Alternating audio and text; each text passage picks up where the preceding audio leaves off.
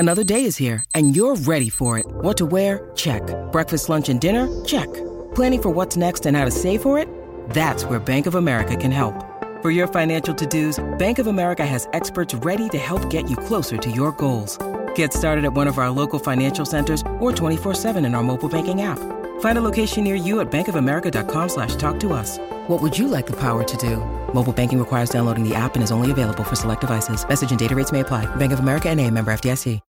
When you need mealtime inspiration, it's worth shopping Kroger, where you'll find over 30,000 mouth-watering choices that excite your inner foodie. And no matter what tasty choice you make, you'll enjoy our everyday low prices, plus extra ways to save, like digital coupons worth over $600 each week. You can also save up to $1 off per gallon at the pump with fuel points. More savings and more inspiring flavors make shopping Kroger worth it every time. Kroger, fresh for everyone. Fuel restrictions apply.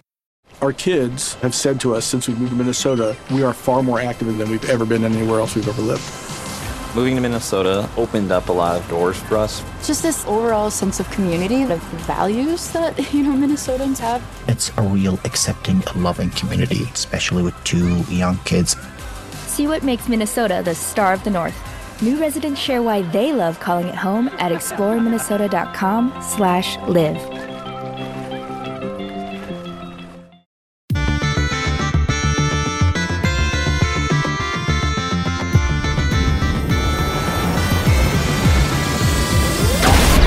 Hello and welcome to the EDH Recast. My name is Joey Schultz and I'm joined, as always, by my fantastic co-hosts. Up first, he's building a commander deck with all dogs in it, like Mowu and Paco and Sarulf. It's Matt Morgan. So Joey, you know how Rixmathes, the Slumbering Isle, greets Rexiel the Risen Deep whenever they hang out? I would love to know how. They just say, hey, what's cracking? In retrospect, how did I not see that coming? That's terrific. You missed a really low-hanging fruit one right there. Despite the fact that they're both underwater, and yet super shallow water type of joke that one was. It went right over my head, even though it's underwater. How did it do that? There wasn't a very deep pool of jokes for these Krakens, but I do what I can. Anyway, up next, he saw that Matt has made an all-dogs deck, and so he decided to throw an old stick fingers over there because he wanted to play fetch. It's Dana Roach. Why are elevator jokes the best form of humor? They just have so many levels. I did that joke like 2 years ago. I am mad at you. So I'm sorry to push your buttons, Matt. Oh, Matt, come on. That was I didn't think you would go down that low on that one, though. We're going to move on. What a weird intro this is. Basement dwelling humor, that Dana. We appreciate everyone so much. Let's actually finish these intros. You guys are terrific. Anyway, this is the EDH Recast. EDH Rec is the best deck building resource on the web for the Commander format, compiling data from deck lists all over the internet to provide helpful recommendations for new Commander decks. And here on the podcast, what we like to do is give all of that data a little more context. Dana, can you tell us what it is that we're talking about in this week's episode? We're going to talk about decks that we de-optimized, that we didn't make better, but instead made worse. Why in the world would we have done such a thing? Yeah, no, this is going to be a very interesting topic, but there are some decks that we tuned, and then after playing with them and after thinking on it for a while, we detuned, and we kind of want to talk about that and share some of our experiences about why that would be the case. It should be a whole bunch of fun. Real quick, before we get into our main topic, I want to pause and thank Josh Lequai and the folks at the Command Zone for handling the post-production work on the podcast, making it look as spiffy as it does. And of course, we want to thank our sponsors for the show too. The EDH Recast is sponsored by Card Kingdom and TCG Player. They're like having an enchantment saga that hits a third chapter and flips over into another different saga. Oh, what? Just go over to EDH Rec and click on the card in question and choose the vendor link down below. Doing so supports both the site and the show. if you would prefer to support the show directly, you can do so over at patreon.com/EDHRECast. We have patron tiers of all sorts of levels, and it's just a great way to get some perks for yourself while supporting the show at the same time. It's great whether you want to join the Discord community, you want to look at all the historic challenges stats that we've done over the course of the show. We have all that and more over at patreon.com/EDHRECast. And we even have that always popular tier where we just give shout outs to people just for signing up, just for supporting us. So this week we are going to give a very special shout out to Toby Corner. So Toby, I hope when you were a kid you didn't get sent to the Toby Corner whenever you got in trouble. You were just Toby Corner. That's the best I can do right there. Oh, come on. We're in Toby's corner. That's how I would say it. Well, yes. Toby, we are in your corner. So thank you for being in our corner. Yeah. I'm sure, Toby, you've never heard that joke before, but we appreciate you, even if we're making far too much of a meal out of this joke. Let's get to our main topic, you guys. Let's get into it. We are talking about decks that we intentionally optimized. And I think this is probably to an extent like an experience that a lot of players have actually had. Like we've all had those experiences, I think. Yeah, we tune up a deck, we tune because it is a lot of fun to engage with decks in that type of brewing process. And then you play it and the deck stomps. It's great. It does so well that you don't like it. It does so well that you actually hate it. It does too much, and it isn't as much fun as you thought it would be because of the way that it worked. And so therefore you kind of de-escalate it. You scale things back to help craft a gaming experience that the whole table will enjoy. Actually really quick, Dana, I want to ask, because I feel like I get stomped by you a whole lot. Is this an experience that you have very frequently? Are you detuning your decks because of how often you just totally demolish me? I think, it's one of those things. I'm a bit like the swordsman in The Princess Bride, where I kind of have to fight left-handed, I think, just to make sure we have kind of an even match. It's complicated, particularly as a content creator. We, I think, are all much more engaged with the game than most people. And as a result, it's very easy for us to overtune decks just because we spend way more time thinking about this than people who aren't, recording shows weekly and writing articles and streaming about Commander. So it's very easy to overtune decks, even if you're, trying to not do that when you're a content creator, for sure. So yes, it's something that I've done a lot of the last year or two, definitely. Mm-hmm, mm-hmm. I appreciate, I was attempting the self-deprecation humor. It is true that you always stomp me, but I want to make it clear that I do find the games that I play against Dana to be very fun and not very unmatched or evenly sided. I like to give you a chance. Like I just, dangle that sense of that you can win the game in front of you before I pull it away. So yeah, I think it's fair.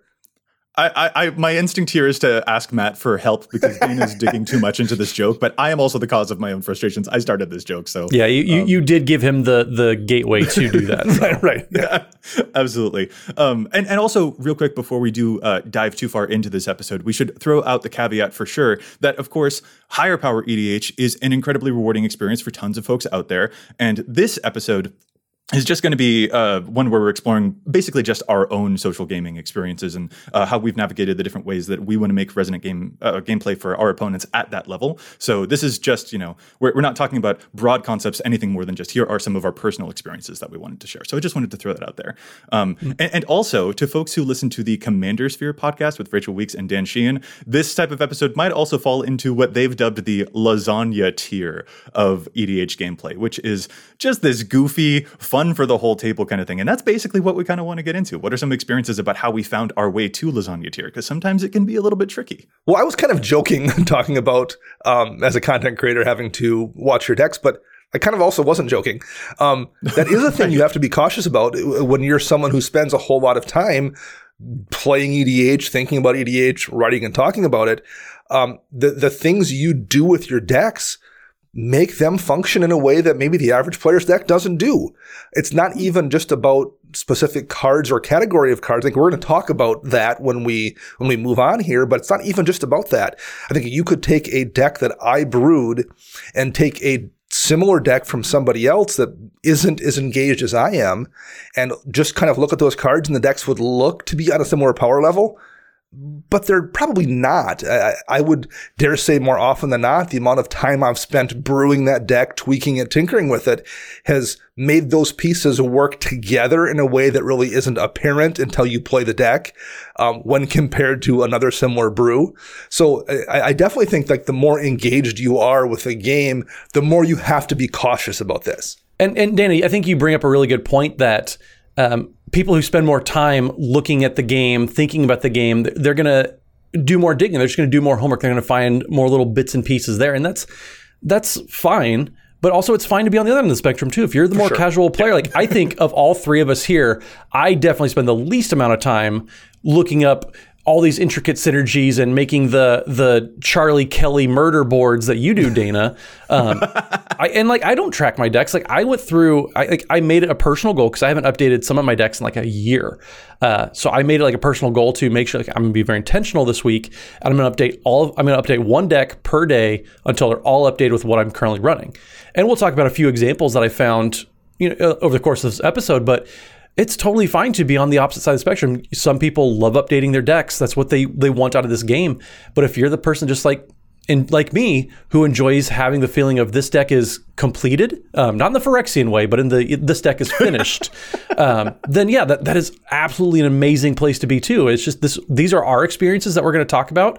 If you have different experiences, they're totally valid, and that's awesome. It's just we can't talk about what isn't our own experience. Very much. And especially, sort of something that you said there, Dana, kind of resonates with me, and something that I know that Matt has hit on before, that also just like in whose hands that pile of cards happens to be. Oh, yeah. Like that affects things a lot too. Like Matt, I know you've said plenty of times that like if you took an Aristocrats deck that one of us had built, for example, you'd be like it might be a powerful pile of cards for sure, but don't have experience piloting it. The pilot's experience matters a whole bunch. Similarly, if you were to hand me like your Miri deck, I'm sure that I would think that all of the cards are very pretty and that a lot of them say attack step, but I wouldn't know how to even time out the things that I want to sequence into those attack steps too. So that also totally matters in terms of like the experience that you have with the deck, just as much as the experience that you're seeking with the deck. And by now, I think it's probably time that we actually get into some specific examples. So let's start with some broad categories. Matt, I'll pass this off to you. When it comes to things that you have like taken out of decks, ways that you have descaled the power of your decks, are there any broad categories that you hit in order to make that happen? The first one for me, and this is something that I know Sheldon Menery has kind of championed for a long time, just since he is kind of the face of the format to a lot of people, but taking tutors out is kind of a big thing that I kind of undersold when I first had heard it, but then when I started doing that myself, of taking tutors out of decks, I noticed that the format actually tended to be a lot more fun. There was more randomness to it. You couldn't count on having, effectively 4 copies of the best card because you just had that one. So taking tutors out has had actually a very large impact on just how my decks have functioned, but also just my enjoyment, I think, has gone up because I play Commander because I want to get away from the min-maxing of the competitive formats, the competitive 60 card formats, excuse me. So having tutors out of my decks, taking those out slowly but surely, that's been something that I think has, at least on my end, impacted in a positive way how I get to experience my own decks, and also for other people too, because, you have that one out. Well, you don't have 5 ways to draw that instantly. Right. I absolutely vibe on that wavelength myself. It just also just kind of feels like I don't know what's going to happen with my deck. That's the fun part. It's exciting. And it doesn't feel like I'm always searching for the same lines to do the, like, yeah, that's very much a thing that resonates with me. Matt, in my games playing against you, one of those types of effects that I noticed myself taking out were certain types of removal that would just like single-handedly demolish a player. So for example, I know that you don't particularly enjoy stuff like Grave Pact, because that, with all of the aristocrats and sacrifice stuff that I can do, it would prevent my opponents from having a board state. And well, your decks tend to be very attacky, or you've got a Valduk deck over there, and there's just one creature you've got in play, which means that card, it just locks you out from being able to play the game and engaging with the game. And that, like, sure, it's powerful. It's very powerful. There's a reason that those are popular cards. But I don't have fun when you're not having fun, Especially if it's a persistent effect. That's kind of the problem, quote unquote, with Grave Pact, is you drop Grave Pact, and if you're playing the right deck, you can just maintain that over the course of the entire game, or at least multiple turns, versus, the comparison I would make, I guess, would probably be Scavenger Grounds, where you can stop the graveyard player from doing that big, huge, splashy play that will lose you the game. But that's it. Once you've done that with your scavenger grounds, it's gone, and they have a chance to do that again. Versus a Leyline of the Void or something, which is a card I don't run, but that's going to prevent the graveyard player from just playing until they remove Leyline of the Void.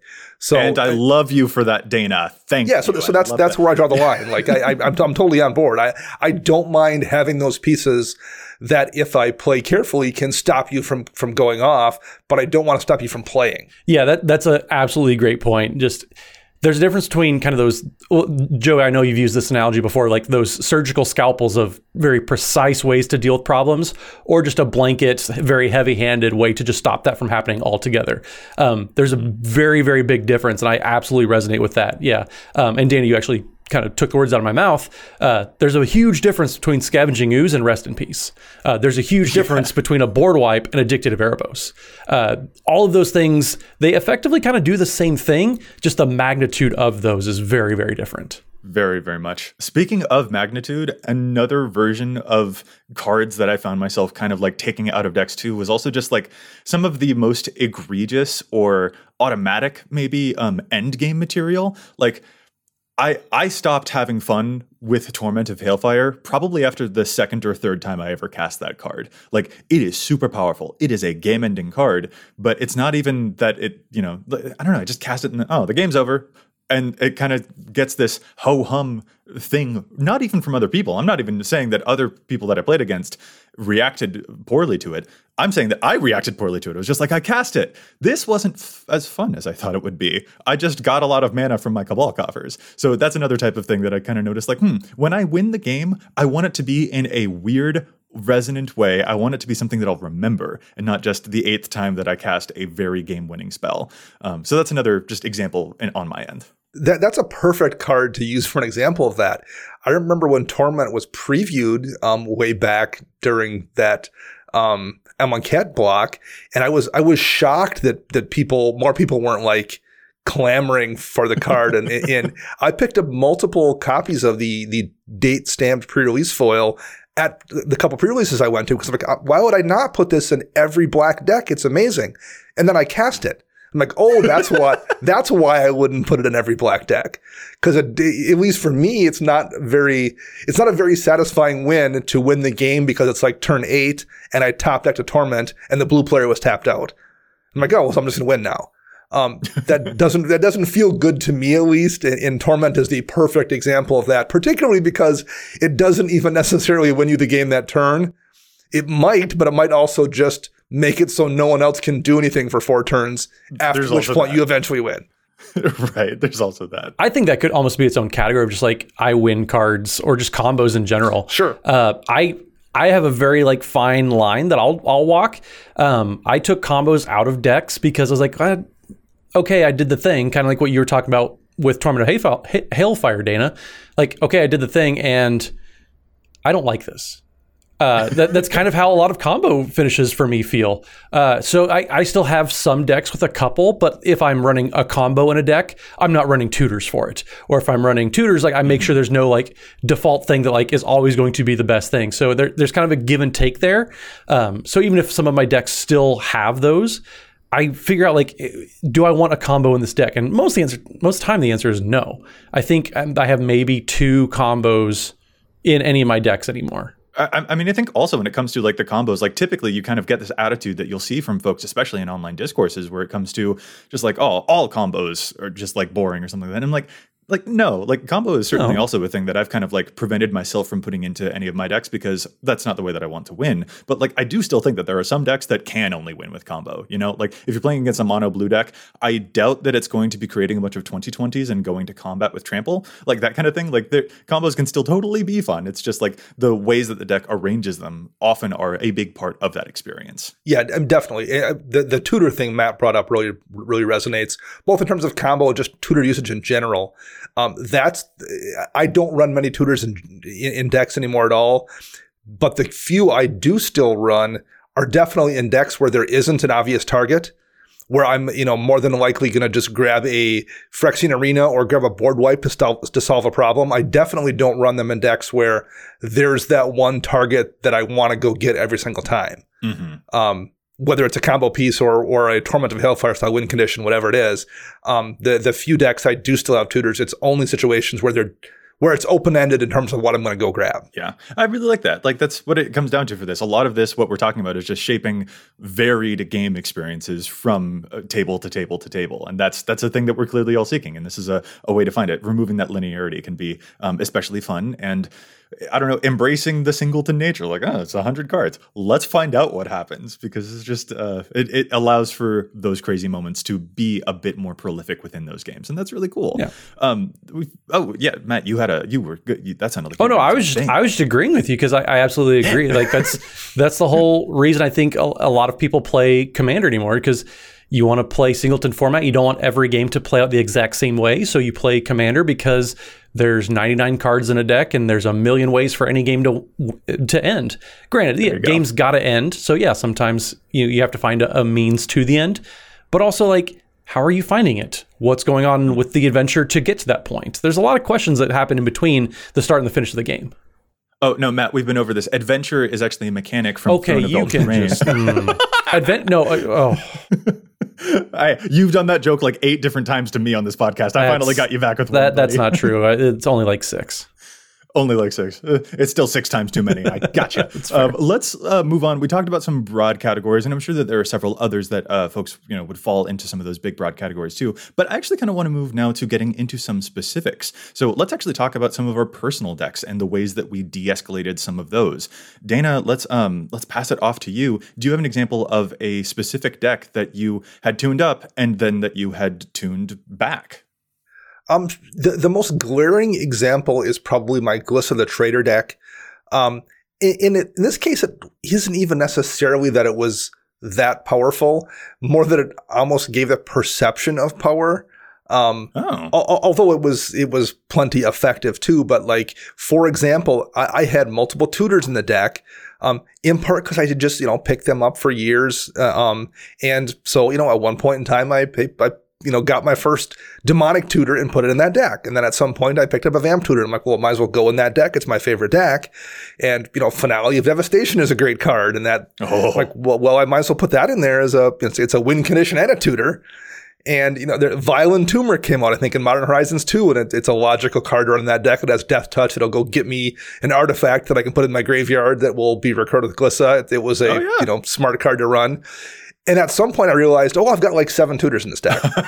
And even though there isn't really a combo piece I can go get necessarily with those that is a win condition, it still kind of felt bad to vamp tutor, even if I'm just going to get, a draw engine or something. And then 2 turns later, demonic tutor. And then 2 turns later, cast Sidisi that has a tutor baked into her ability. Like, I just found it felt bad to do that. Even if I wasn't necessarily winning the game because I was doing it, although it's definitely plenty powerful just to go get whatever piece you need. So those I pulled out of that deck, and that definitely like ratchets that power back. And there were also a couple cards in there that I picked up early on in Commander's life cycle, Yawgmoth's Will being one, that is considered a crazy broken card in older formats. But when I got it 6 years ago, it was kind of a glorified regrowth. And it was a $15 card. It wasn't that expensive. I'd use it to like get back 1 land out of my graveyard and recast that removal spell or something. And that was it. But as time has passed, that card has gotten scarier and scarier in terms of perception, even though what I was doing with it hasn't changed. Right. So I also didn't want to run that. Not that it's not a strong card, because it totally is, but that's one I pulled out too, because it just like people didn't necessarily like seeing that card in a deck either. So that's another one I've pulled. So there's been, in the last year alone, I've probably made 8 to 10 cuts from that particular deck for more or less for power reasons. Well, and Dana, I think that deck and just a lot of the changes you made to the deck fall in line with something you mentioned a few episodes ago when you talk about you play a commander deck and make sure that you pick the commander that can handle the heat that the rest of the deck kind of generates for itself. Those are a lot of signpost cards a lot of people associate with very high power. Yes. Especially like Yawgmoth's Will. That card, it's kind of known for being insanely powerful. And so taking that out to kind of take some heat off yourself, like, yes, you maybe lose a little bit of functionality points, but then the political and social aspect of the game, you actually gain some some better points there. So yeah, you might lose a little bit, but in the long run, you're generating less attention towards yourself because people don't see you playing this $200 card. That's a real good point for sure. I totally love that. There's one other thing that I noticed in what you were describing with the first ones of the different tutors and stuff that you were like Violent Tumor and those friends. Like what you mentioned there was how gradual this process is. And that I think is going to be one of my biggest takeaways for this episode is that this is a thing that can sneak up on you. Like making a conscious decision to increase the power of your deck, that is sometimes a way that you go about the brewing experience. But often a way that you go about the brewing experience is that, as sets have gone by, you have gotten some slightly better cards and then some more slightly better cards. Like, Dana, you mentioned cards, different tutors from all across many different years of playing this game. And then you realized after a while, just like, oh, there's 7 tutors in here. I didn't even mean to do that. It just happened. I just saw those and I put them in. So like, yeah, this is the kind of thing that can really sneak up on you. And it kind of takes a hard reset moment to be like, oh, like this whole category might be, I've gone overboard. It might be this whole thing that I have to really interrogate whether I do want all of these, even though all of those changes were subtle and took place over a very long time. Well, and it's not even necessarily the cards in question, although sometimes it can be, but like it's possible you have a deck that has a demonic tutor in it, and what you're fetching with that demonic tutor maybe hasn't changed at all, but over the course of 3 or 4 years, the rest of the deck around it has gotten stronger. You were once running Tormod's Crypt for your Piece of Graveyard hate, and then Soul Guide Lantern came out, which is probably better most cases, so you upgraded to that. And then Lantern of the Lost came out, and in some of your decks, not all of them, but some of them, Lantern's better than Soul Guide.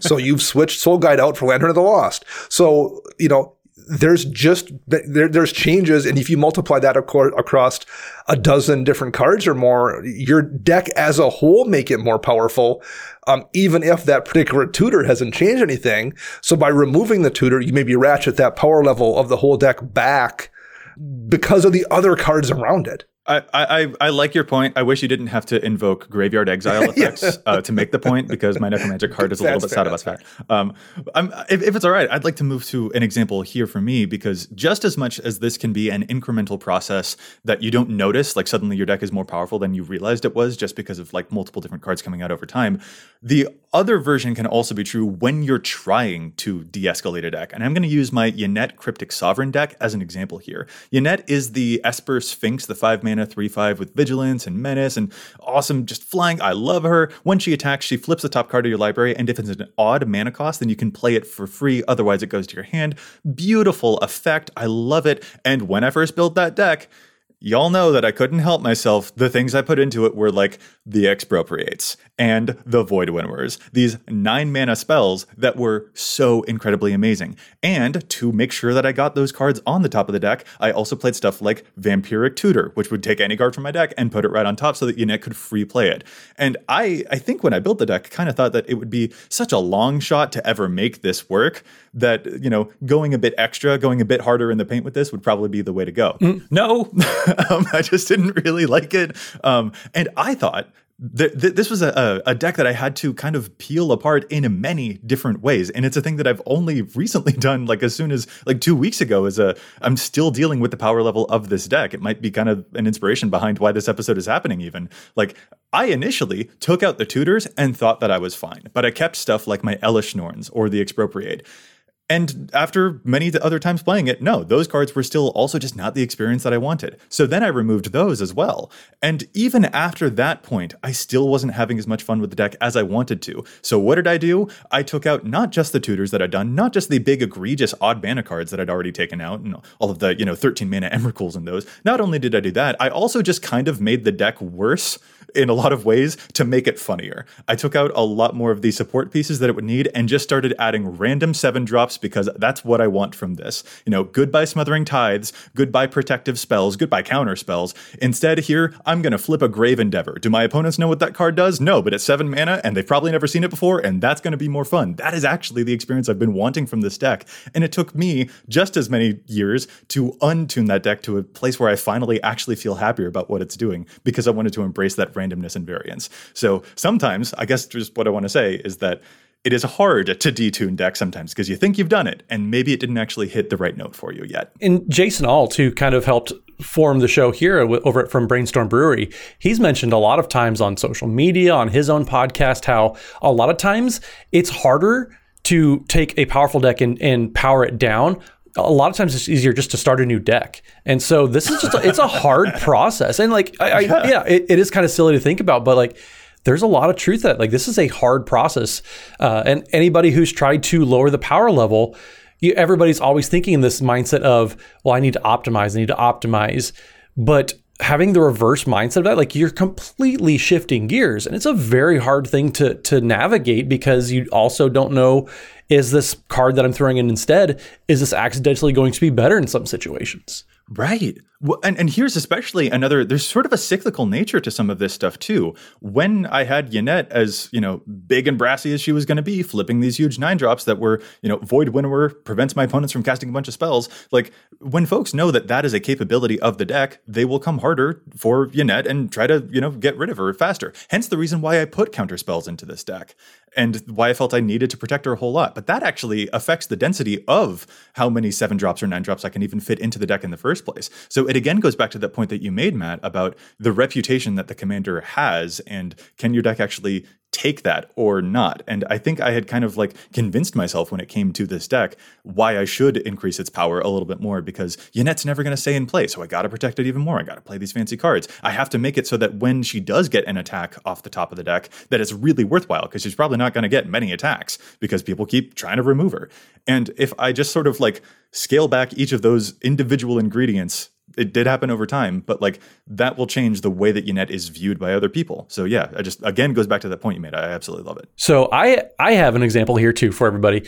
Mine's kind of along the same lines as Dana though, where I just had this deck that had a lot of reputational cards, kind of like not quite Yawgmoth's Will, but definitely had the Demonic Tutor, had a lot of just sometimes problematic cards in there. So my Teysa Karlov deck was one that at one point in time, it was fairly tuned. There was probably 5 or 6 tutor effects in there.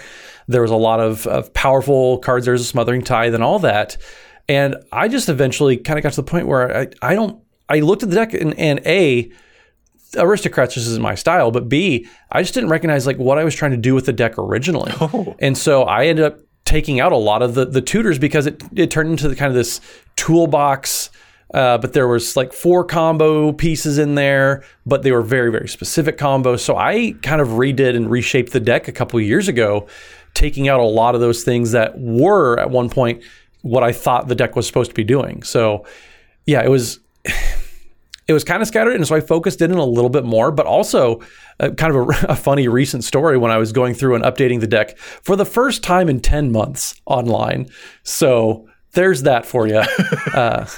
But I was going through and I noticed when I put all the cards back into Moxfield, the deck had 101 cards in there. And I just looked at the deck list and instantly said, yep, Dictate Erebos, getting out of there. It was just such a snap decision for me. It was so easy because that's just a card that, Joey, like you mentioned earlier, it's just not a fun card for me to play with or against. I don't like the positions it puts it in. And I think it kind of restricts the amount of people that you can play the deck against, because especially if you're playing with some newer players that just combat damage is kind of what they default to, it locks a lot of people out, like you had pointed out. And so that's just a card I never felt good about playing. And so I was, just get that out of there. That was the easiest cut I think I've ever made in my life. I feel awkward playing against a Voltron deck and I've got a persistent sacrifice, make them think they can never keep their commander play. It's just like, I actually want you to be able to do the thing. What I want from a game of EDH is that you get to do the thing and also I get to do the thing, and that me doing the thing is just a little bit better than you doing the thing. Like that's really what I'm after. I want you to be able to do it. So I don't want to stop you from being able to like play the Magic game. And Matt, I really love what you said there about it kind of like the deck became a new almost identity and it became too aristocracy for you, when I know personally, like the things that had initially drawn you to Teysa Karlov in the first place were the weird death triggers that her ability would allow you to double, like making 4 worms off of a dying worm coil engine instead of, a whole bunch of Blood Artist effects. Like the Blood Artist effect is not necessarily the thing that drew you to it. What you wanted to do was have a bunch of really weird stuff happen in terms of death triggers. Yeah, I wanted Reliquary Monk to be blowing up everybody's stuff. I wanted Archon of Justice to be getting doubled and all that. Like those were the type of effects that I wanted to build the deck with. And so when I realized, oh man, I have every single Blood Artist effect in here. Who have I become? And I didn't want to become that necromancer that Joey you are. But everybody gets to pick their own commanders. Like we talked about a few episodes ago too. The commander picks you, and there was a reason that Teysa picked me, and it wasn't to do the typical aristocrat strategy. And especially, I think it's very important to note here that while we're talking, like some of those cards that we just named, like I don't think Reliquary Monk even shows up on Teysa Karlov's EDH Rec page. Oh, absolutely not. But get out of here. Archon of Justice that used to be one of Teysa's like top high synergy cards. Now it's showing up in nearly 34% of Teysa decks. Or Wormcoil Engine. Granted, this is an expensive card, so that could certainly be playing a factor here. But Wormcoil Engine only shows up in 16% of Teysa decks. Like, I dare say this is not just a thing that affects you, Matt. It affects a whole lot of players. Like, as we learn more about the decks, as we get to play more of them, we figure out more of how it can function, and some of the big fun stuff that attracted us to those commanders in the first place kind of have to make room for like the efficiency that allows the deck to function in the first place and makes it a little bit more reliable. But you're right that can sometimes have the effect of causing the deck's identity to change a little bit in ways that maybe you didn't want it to, and in ways that take a lot of years before you even notice how much has become different. Yeah, that deck definitely had the feeling of, I thought I was supposed to be running all the copies of Fleshbag Marauder effects, all the Blood Artist effects. And before I knew it, that was almost 10 or more slots that were taken up to cards that I thought I was supposed to be playing, when really that wasn't why I wanted to build the deck to begin with. And I had taken out all these cards that I thought were super fun before that were still powerful. Like, it's not that Ashen Rider has suddenly become not good, but it's just, it was something that I cut along the way for efficiency's sake. And I was like, well, no, I want to play Ashen Rider. That's why I built an Orzhov deck.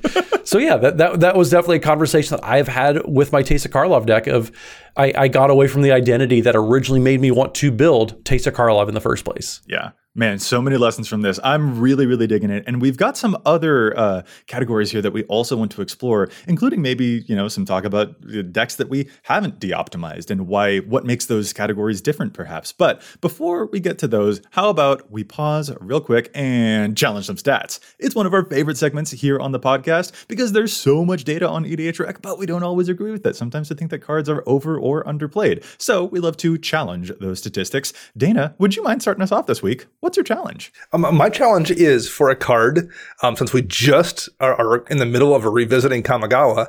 It's from the first Kamigawa block, Manamo, School at Water's Edge. And it's a legendary land. You can tap for a blue, or you can spend a blue and tap it to untap target legendary permanent. It is in about 16,000 decks in EDH Rec, but they're almost all decks that feature a commander that has a useful tap ability. So Empress Galena that lets you tap to gain control of a legend, or Prime Speaker Vannifar that lets you basically do kind of a birthing pod kind of thing. Oh, wow. Where I want to challenge it is just in decks that have a ton of legends. And the reason that's relevant is we did a show about a year ago, episode 147, called The Legend Explosion, about just the sheer amount of legends we've gotten in Commander. And in the year that's passed since that show, that hasn't changed. We had 160 some legends last year. It wouldn't surprise me to see us pass that number this year. As a result, decks just have a ton of legends in the 99. And looking at a couple of my decks that happen to be blue, I have two lists where half of the creatures are legendary creatures. Ooh.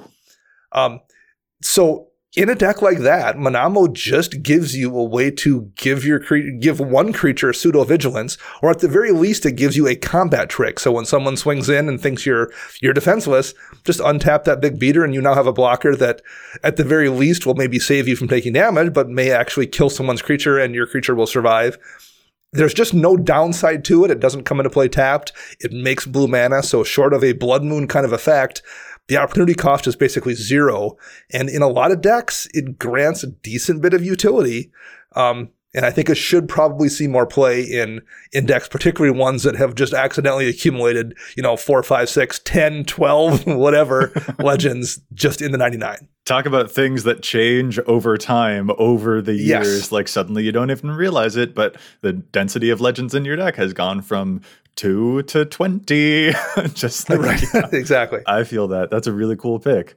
I'll move to my challenge now, and I have a weird challenge for Umbris Fear Manifest. So Umbris is that obnoxiously big 5-mana Dimir Nightmare Horror Commander. On his card, he's just a 1/1, but the thing is he gets +1/+1 for each card your opponents own in exile, and that gets very quickly very, very, like, that's just so big because whenever Umbris or another Nightmare or Horror enters the battlefield under your control, you can have target opponent exile cards from the top of their library until they hit a land. And so, a lot of stuff goes to exile very, very quickly. And a big factor that also helps Umbris out with this is constantly exiling other players' graveyards. Dana, I think you had mentioned some of those lanterns earlier that exile everyone's graveyard. Relic of Progenitus, that's another one. Exile everyone's graveyard. That is a constant feature in Umbris's deck strategy to always keep those graveyards empty, which is really sad for necromancers like me, but also that just makes your commander like a 40-40 or a 60-60 or a 140-140, which I have seen and which was too much, but it was incredible. The thing is, the thing that makes it kind of awkward, I guess, is just that, like, in Umbris's average deck data, those graveyard exile, those mass graveyard exile effects, there's like 8 or 9 of them in Umbris's average deck, which makes it awkward when you see that Consuming Aberration, a 5-mana star horror creature, is showing up in 61% of Umbris decks. And Consuming Aberration, its power and toughness are each equal to the number of cards in your opponent's graveyard. And it also has this ability to mill opponents straight to their graveyard whenever you cast a spell, mill them till they hit a land, which feeds its own power, and that's very, very good. But I think that 61% is probably too much, because this card is a direct non-bow. With all of the Scavenger Groundsies, with all of the lanterns, this card is frequently a 0/0 when you try to play it in Umbris, because the entire deck is built to constantly exile everyone's stuff and to keep their graveyards empty basically all of the time. So this is usually just a 5-mana 0/0 in the deck, and I think that deserves a little more scrutiny than it seems to currently be getting. So sorry, Umbris, but if you're going to exile my graveyard, then I'm going to challenge one of your favorite horrors here. Well, Joey, speaking of horrors, I actually have a challenge from a listener this week that is for a certain slug horror that recently came out. So this week we have a challenge that comes from our listener Blake Dinius, who sent us an email at edhrecast@gmail.com talking about a certain card that's getting played in Toxrill the Corrosive deck. So Toxrill is that new Return to Innistrad 3, not Boogaloo, but whatever the third one is. I just got what you were doing there. I'm sorry. That's very funny. Okay. Yeah, I tried. But Toxrill is the slug horror, the big 7/7/7 drop mono black, or excuse me, Dimir. There's blue in the activated ability. It says at the beginning of each end step, put a slime counter on each creature you don't control. Creatures you don't control get -1/-1 for each slime counter on them. And then the key ability here that sparked the challenge was whenever a creature you don't control with a slime counter on it dies, you create a 1/1 black slug creature token, and then you can also pay Dimir and sacrifice a slug to draw a card. So Blake mentioned that in these Toxrill decks, that their Gisa, Glorious Resurrector, is currently being played in 46% of those decks. And so Gisa is the 4-drop that comes from the other Innistrad set that we just got back to, is a 4/4 for 4, so 2 in black, that says if a creature an opponent controls would die, you exile it instead, and at the beginning of your upkeep, put all creature cards exiled with Gisa, Glorious Resurrector, onto the battlefield under your control, and they gain Decayed. So Blake points out that Toxrill's last ability requires a creature you don't control with a slime counter on it to actually die, and Gisa's first ability says that they don't die, they get exiled instead because it is a replacement effect. This is a really good catch because, as Blake points out, like, yes, it's cool that you can resurrect all these creatures and get them back on your side, but then you become the controller of the creature and you don't get the benefit of Toxrill's last ability, meaning you don't get any slugs.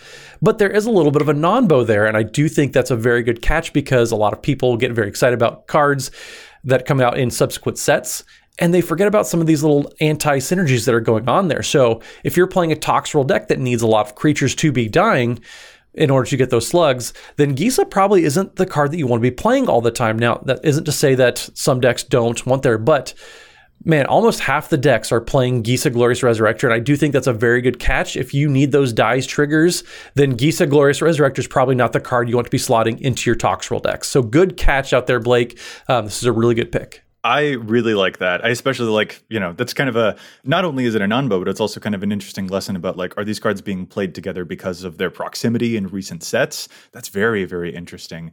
And Matt, I kind of want to ask, like, it's a big slug, right? And slugs are notoriously really slow. So do you think that Toxrill talks real slow?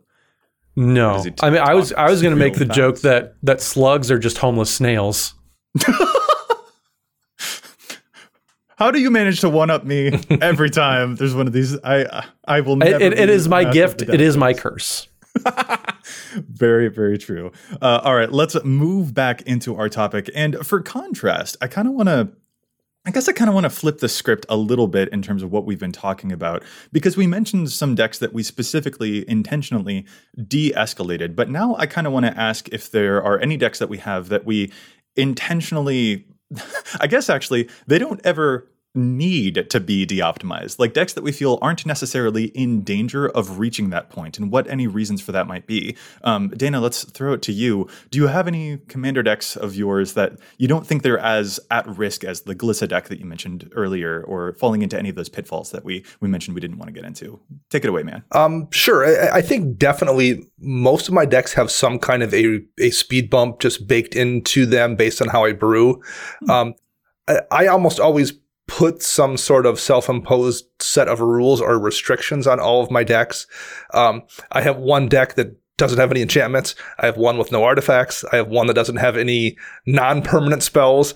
I have one with no creatures outside the command zone. Oh, wow. My two true tribal decks don't run anything that isn't part of the tribe. So there's no, Sarkura Tribe Elder for ramp in a deck that isn't running Snake Druids or whatever it is. Right. I have a blue deck that intentionally has no counter spells.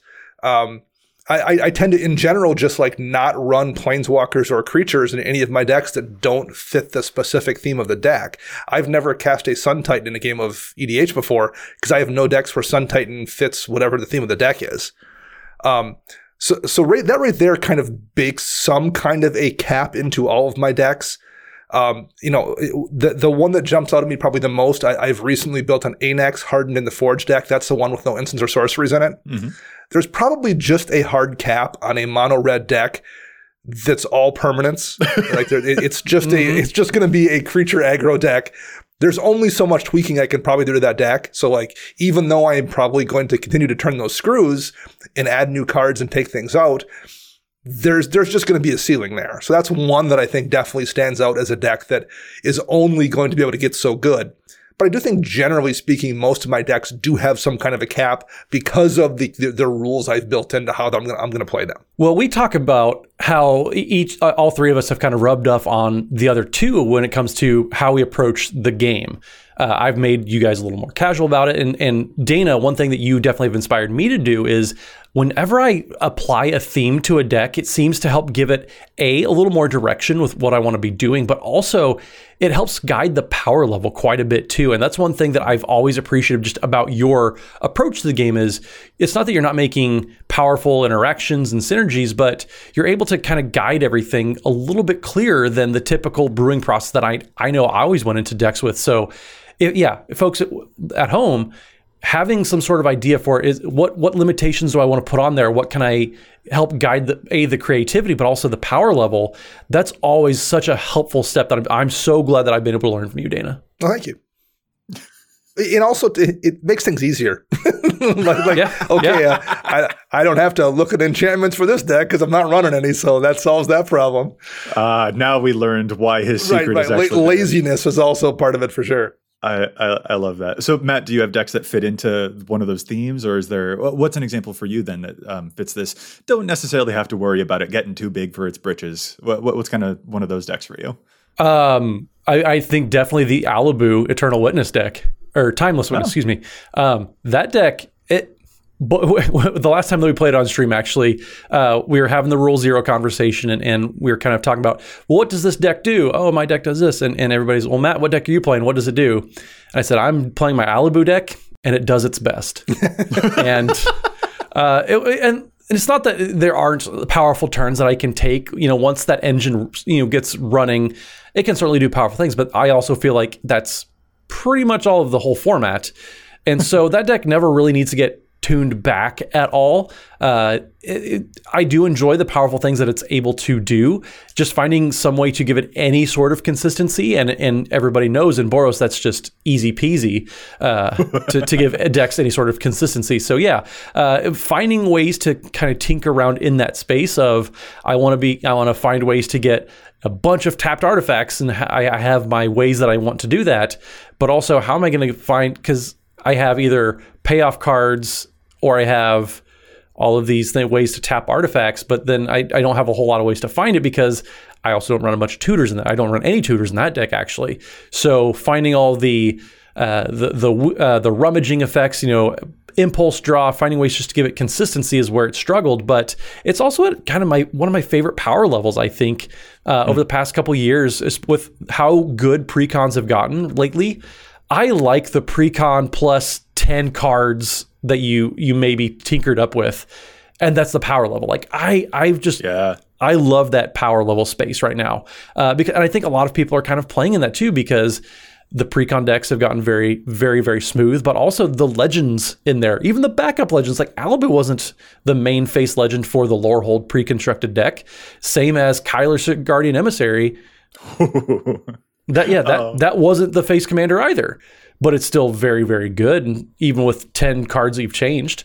So yeah, I think Alibu is just a very good place for me. I really enjoy the deck, even when it does struggle, because it doesn't need to be tuned back, because like every single deck in the format, it can do powerful things if it gets going, just helping it get its wings. I appreciate that. And also, like, that Kyler deck, talk about decks that that one's such a fun power level as well, but it is certainly a different level of scale in terms of their definitely a thing. I actually kind of suspected that what you might bring up for this question was actually going to be your Vivictus Asmati the Dire deck, which is you've kind of just bolded it to be like, I don't know, the curve starts at 4. Like, you don't have a lot of acceleration or stuff like that. You just kind of like, here's a bunch of 6 drops, here's a couple of 7 drops, here's a bunch of 8 drops. Like Vivictus that definitely qualifies in this category too, where it's just I'm going to start playing 6 drops eventually, and if the game goes on long enough, I'll cast 2 in 1 turn maybe. And yeah, if the game is getting to turn 12 where I'm able to do that, then who knows what's going to happen. But also, I think outside of the Protean Hulk that I have in the deck, which I remember I played that on stream, and in chat instantly was like, oh my gosh, what is he Protean Hulking for? Oh no. And yeah, exactly, Data. I got a Wood Elves, watch out, a Sylvian Caryatid, and a Bird's Paradise. I was like, that's what I want. I don't want a combo. I don't feel good about that. I'm just getting value. And that was the first and last Protean Hulk cast for value in the history of Commander. Absolutely. I'm sure that's true. For my example here, one that strikes me is that I've got a Karazakar deck that I don't think is in too much danger of getting too feisty with the table or causing experiences that I won't enjoy, I guess is the way that I'll phrase it. Karazakar is the Rakdos Goad commander. Like, when he attacks, he can go to your opponent's stuff, and that entire deck is just built to make my opponents attack each other. And very frequently, because of Karazakar's draw a card and lose a life trigger, like, I get a bunch of extra card advantage off of this, but I'm also like, my life total depletes really, really fast. But like, I'm just there to cause a little bit of chaos. And especially Goad is one of those things that, like, once the game goes down to a 1-on-1, Goad doesn't do a whole lot. Like, I will make opponents attack me, but I better have some defenses set up to make that kind of actually happen. So that is a deck whose power level, like, literally scales down as the game goes on, but it's just there for a fun time. So I think that's probably my example of a deck that I feel like I can just play it, lean back, and I don't have to worry about it escalating too hard, when really all that it is doing is just making me have a bit of fun because I'm causing a little bit of mischief and then seeing what happens when my opponents are forced to attack each other. So I think that this is also a thing that can come in with deck construction or precon power level, as you mentioned, but also sometimes there are just strategies where it's just like, this can only go so far. Well, we talked about decks that we intentionally have built in a way that probably aren't going to be optimized. Do we have any ones where we didn't de-optimize them, where we were happy with them at the kind of higher power level? Okay, I really like this question. Like, these are the places where we put all of the really big stuff, like we want them to be as powerful as possible kind of thing? Yeah, I think so. Well, you first. You asked the question. You should answer the question first. Sure. The one is probably my Reki History of Kamigawa deck. That's one I just haven't worried about the power level on it very much. I do have a little bit more fast mana in there. That's the only deck that currently has a mana crypt in it. It has, fast mana. I wouldn't normally run a Wild Growth, a Utopia Sprawl. So it's just a little more aggressive than anything else I play. And I'm okay with that. It's going to play at that kind of 8-ish, sub EDH power level. It's still a fun deck, but there's just a lot of places I can't bring it out. And I definitely could ratchet that back. But, there's nothing wrong with having one or two of my decks playing in that space too. So that's the one for me that over the years, it's definitely crept up in strength. And that's fine. I'm okay with it being where it's at. I've made no attempt to rein that one in. Matt, should we let him know that he said sub EDH instead of saying sub CEDH?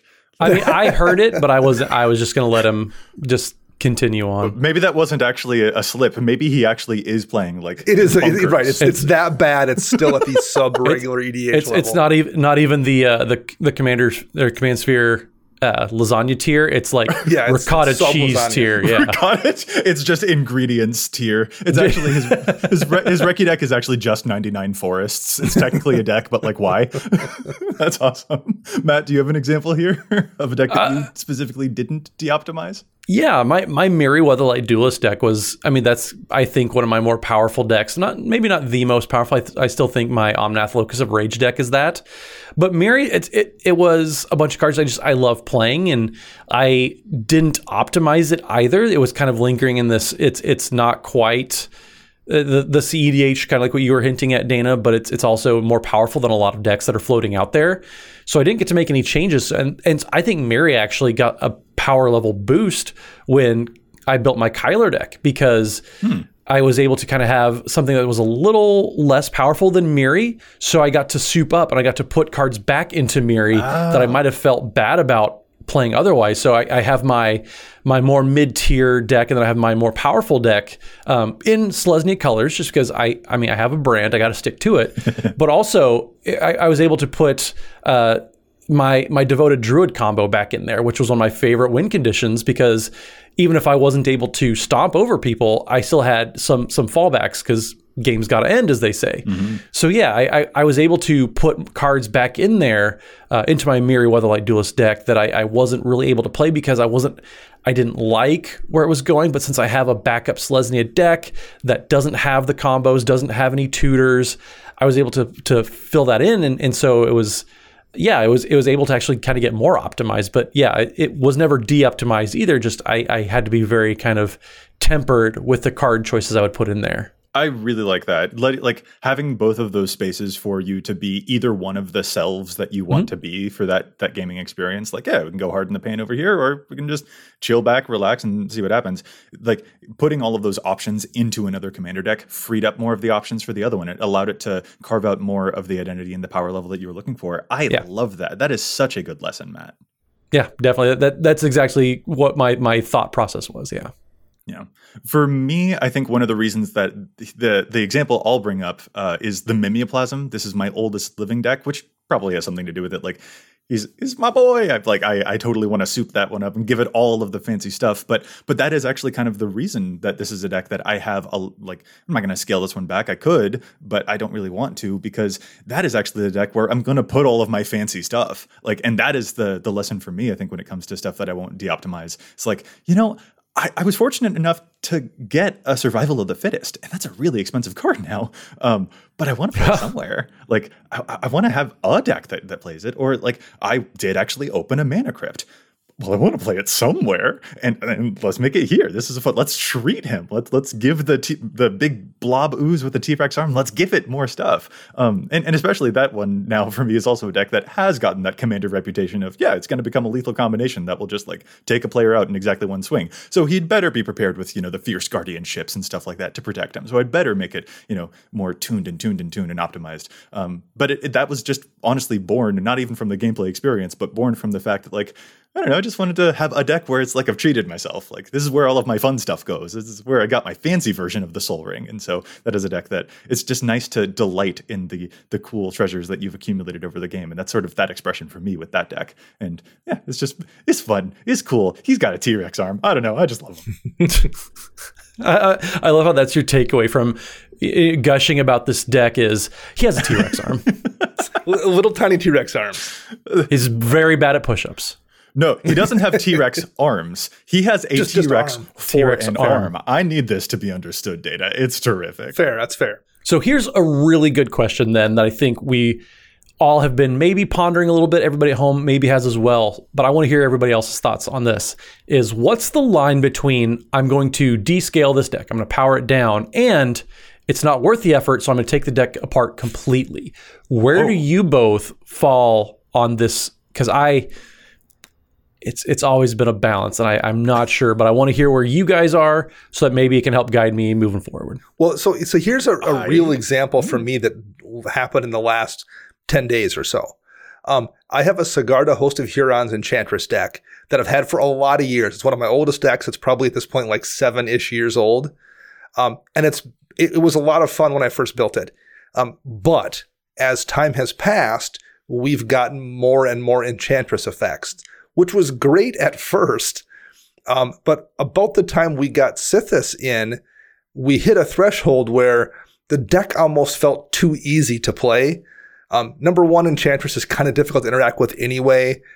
It's probably the most difficult card type to remove, and when your entire deck is built around that card type, it's kind of a problem. It tends to be a little bit dirtily for one as you're, playing an enchantment and drawing 4 cards and trying to kind of get that loop going.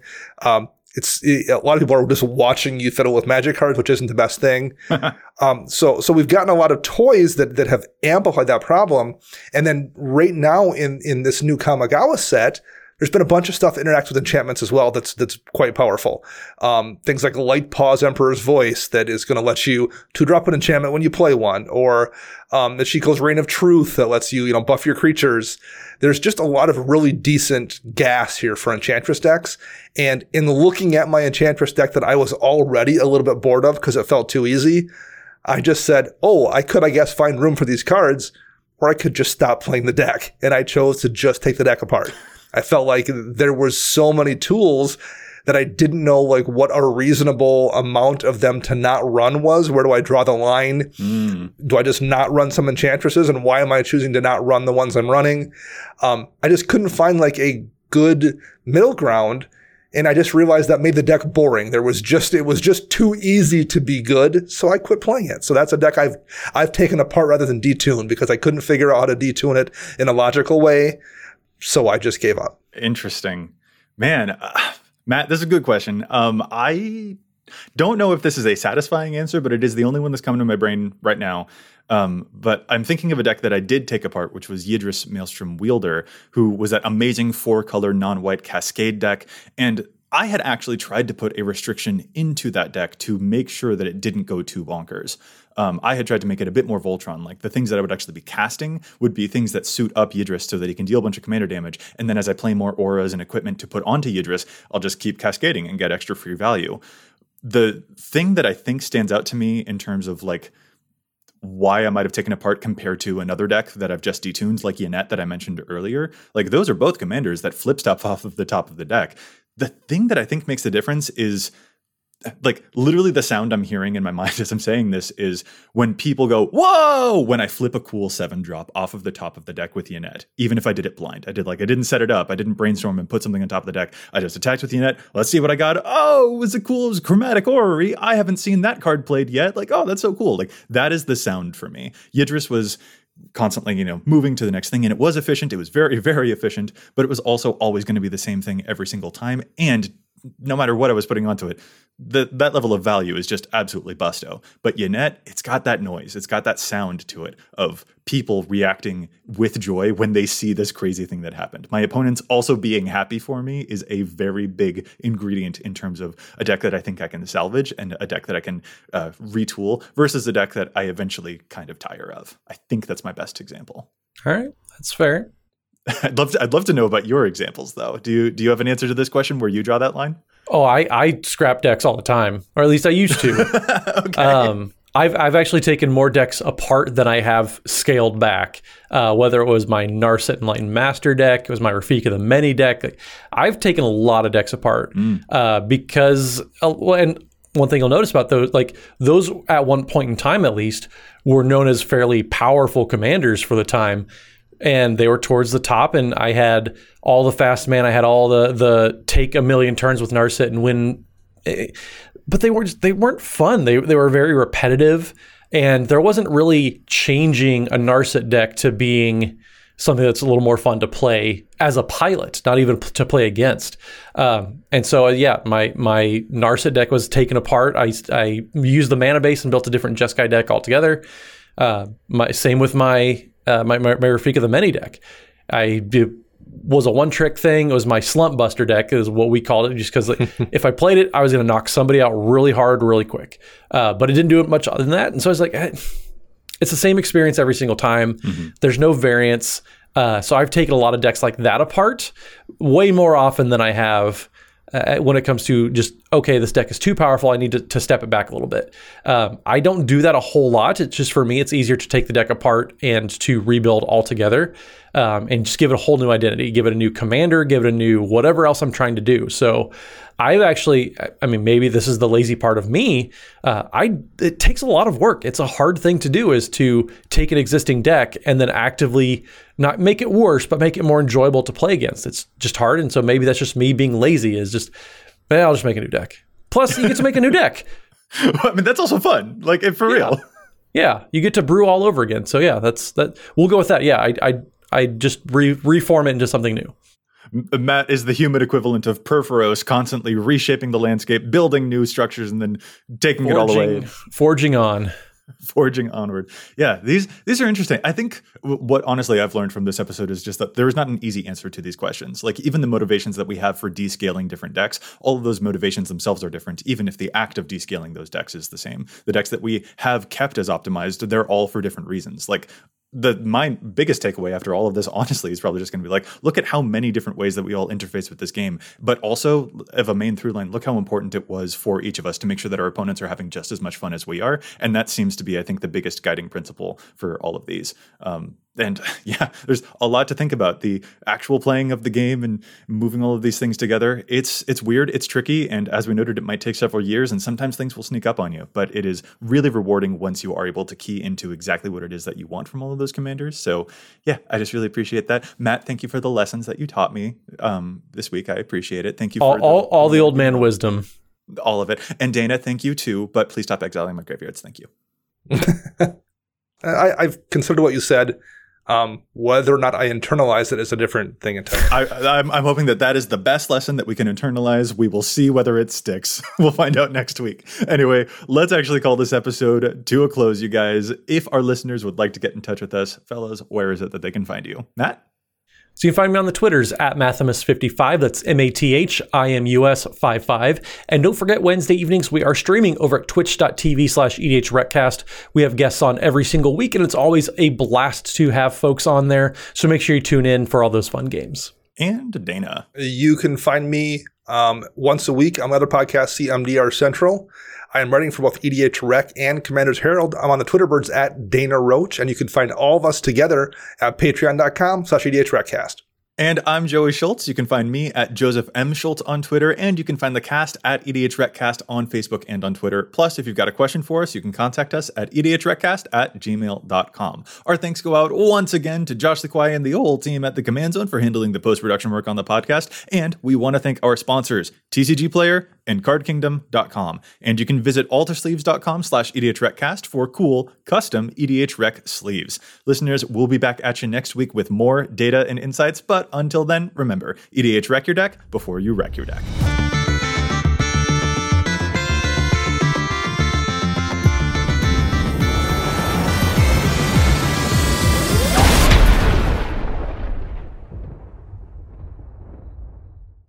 Our kids have said to us since we moved to Minnesota, we are far more active than we've ever been anywhere else we've ever lived. Moving to Minnesota opened up a lot of doors for us. Just this overall sense of community, the values that, Minnesotans have. It's a real accepting, loving community, especially with 2 young kids. See what makes Minnesota the star of the North. New residents share why they love calling it home at exploreminnesota.com/live. Our kids have said to us since we moved to Minnesota, we are far more active than we've ever been anywhere else we've ever lived. Moving to Minnesota opened up a lot of doors for us. Just this overall sense of community, the values that, Minnesotans have. It's a real accepting, loving community, especially with 2 young kids. See what makes Minnesota the star of the North. New residents share why they love calling it home at exploreminnesota.com/live. Our kids have said to us since we moved to Minnesota, we are far more active than we've ever been anywhere else we've ever lived. Moving to Minnesota opened up a lot of doors for us. Just this overall sense of community, the values that, Minnesotans have. It's a real accepting, loving community, especially with 2 young kids. See what makes Minnesota the star of the North. New residents share why they love calling it home at exploreminnesota.com/live.